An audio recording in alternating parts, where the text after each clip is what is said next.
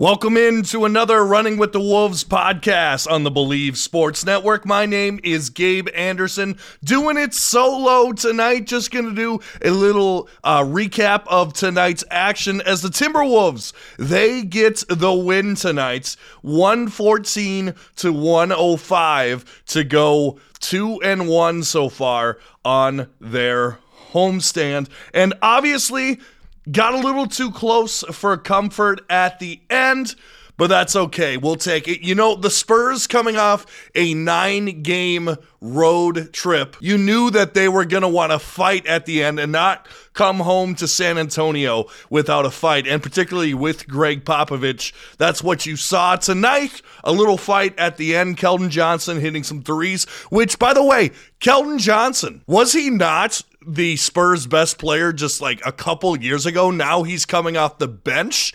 Interesting. I swear he beat us in a couple games last year, or there was one game in particular. Well, I remember that he was red hot and beat us here at Target Center, but I don't know. He must have run out of favor with Greg Popovich, so that's disappointing for him, and hopefully he can find it going forward. But let's talk about the Timberwolves first. I want to talk about the bad. Again, got to mention it, Jaden McDaniels, he did have 2 steals, 2 blocks, but a -1 on the night, only 2 points. He's got to hit the open 3. That's all I'll say about that. Kyle Anderson got hurt in the first half, came back for a little bit, didn't come back in the fourth quarter. We'll monitor his availability going forward, but the real story of the night, Anthony Edwards, who we had a oh shoot moment when he fell down late in the second half. Thank God it was just a nick to his ankle, because I was fearing for the worst. But like the superhero that he is, comes back in the second half right off the bat and comes back. What a night for him. 34 points, 4 for 10 from three-point land, and those numbers would have been better if he wasn't chucking up threes at the end, which is something we can work on,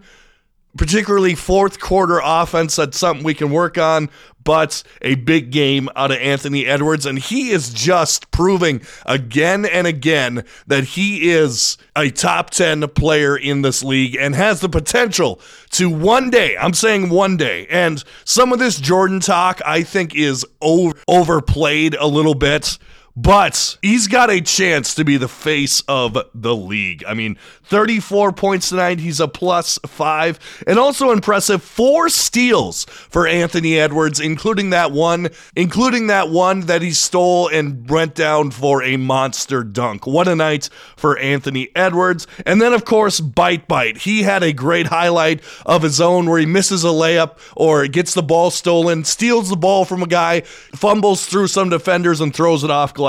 Great night for Bite. 16 points, 6 for 10 from the field, 4 for 6 from 3. I mean, can you ask for anything more than that? And then the other guy, Jordan McLaughlin, kudos to him.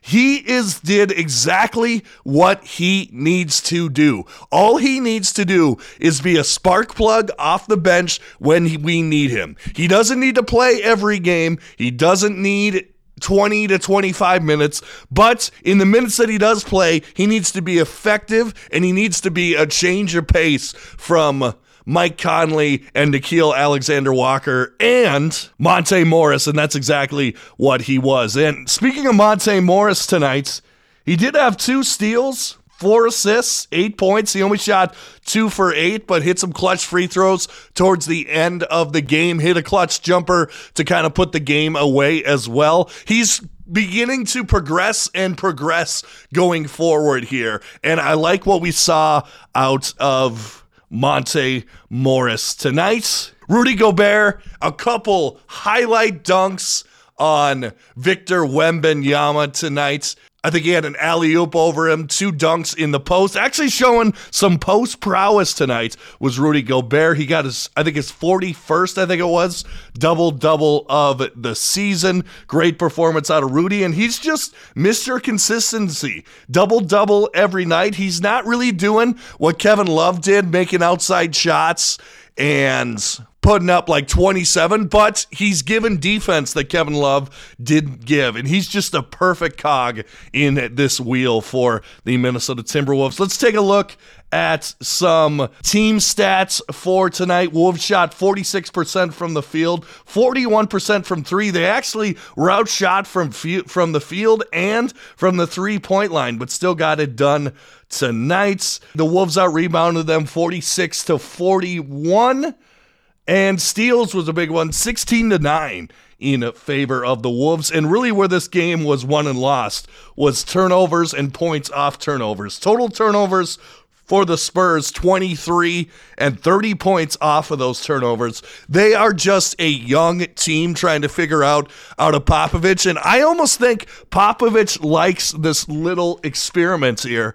It's almost a change of pace for him. Okay, we had the years with Duncan and Parker and Ginobili winning championships. It's almost like a little retirement project for him. Can I take this phenom 7-footer and build pieces around him? That's why I think you're seeing like Keldon Johnson in some games only playing 4 or 5 minutes because he's experimenting.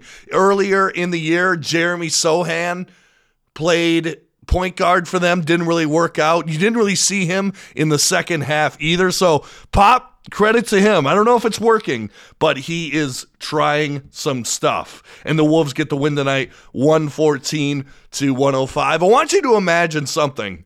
Imagine if Victor Wembanyama was on this team. Maybe take out like Naz Reid or something, but imagine you had Victor Wembanyama, Cat, and Rudy Gobert. That would be a lethal combination because right now, Victor Wembanyama basically has to do everything. He's got to shoot from behind the arc. He has to distribute. He has to be kind of the Jokic of the team. The problem is Victor Wembanyama doesn't have cutters like Aaron Gordon, and he doesn't have Jamal Murray to play off of. What he has is Trey Jones and Keldon Johnson. Not exactly murder's row, if you know what I'm saying, but hopefully for their sake, the Spurs can get him some talent, get him some players to play around, because if they can't, I could see him after that rookie contract is up looking for his first big paycheck elsewhere. But we'll see. The Spurs usually pretty good at rebuilding. They've been good for a long time. Actually, you know what? They have been in a little bit of a downturn ever since the LaMarcus Aldridge, DeMar DeRozan days. We haven't seen the dominant Spurs of the past, but maybe Pop can turn around. Maybe someone else is the answer. But obviously, that's just my take on the Spurs right now. Wolves do get a 114-105 victory. And let's take a look around some of the rest of the NBA. Other good news, the Cavaliers did beat the Dallas Mavericks tonight. So that's a team, of course, chasing the Wolves. The Pelicans beat the Knicks, so obviously not ideal there. But let's just celebrate this. Wolves win 114-105. Great performance out of Anthony Edwards. Great stuff out of Mike Conley. Also, one other guy I want to mention, Naz Reid, I thought was super active tonight, getting after the basketball. I believe he finished with at least 20 points. Great performance out of him. In the absence of Karl Anthony Towns, he stepped up big time. Yes, 22 points, 3 steals for Naz Reid. And also, I thought the hustle was great tonight. Wolves getting after balls. We saw Jordan McLaughlin making some plays. Naz Reid hustling both sides of the courts. And then, of course, you got your Rudy Gobert's and the likes in the middle. Finishes with 4 blocks tonight, does Rudy Gobert. A great performance out of him. So I think I'm going to put an exclamation point on it there. Wolves have a back-to-back tomorrow, taking on the Memphis Grizzlies, and we'll talk to you soon. This is the Running with the Wolves podcast on the Believe Sports Network. Make sure to give us a like, share, and subscribe on YouTube. And if you're listening on Spotify or Apple Podcasts, give us a 5-star rating or the rating you think we deserve. And as always, go Wolves.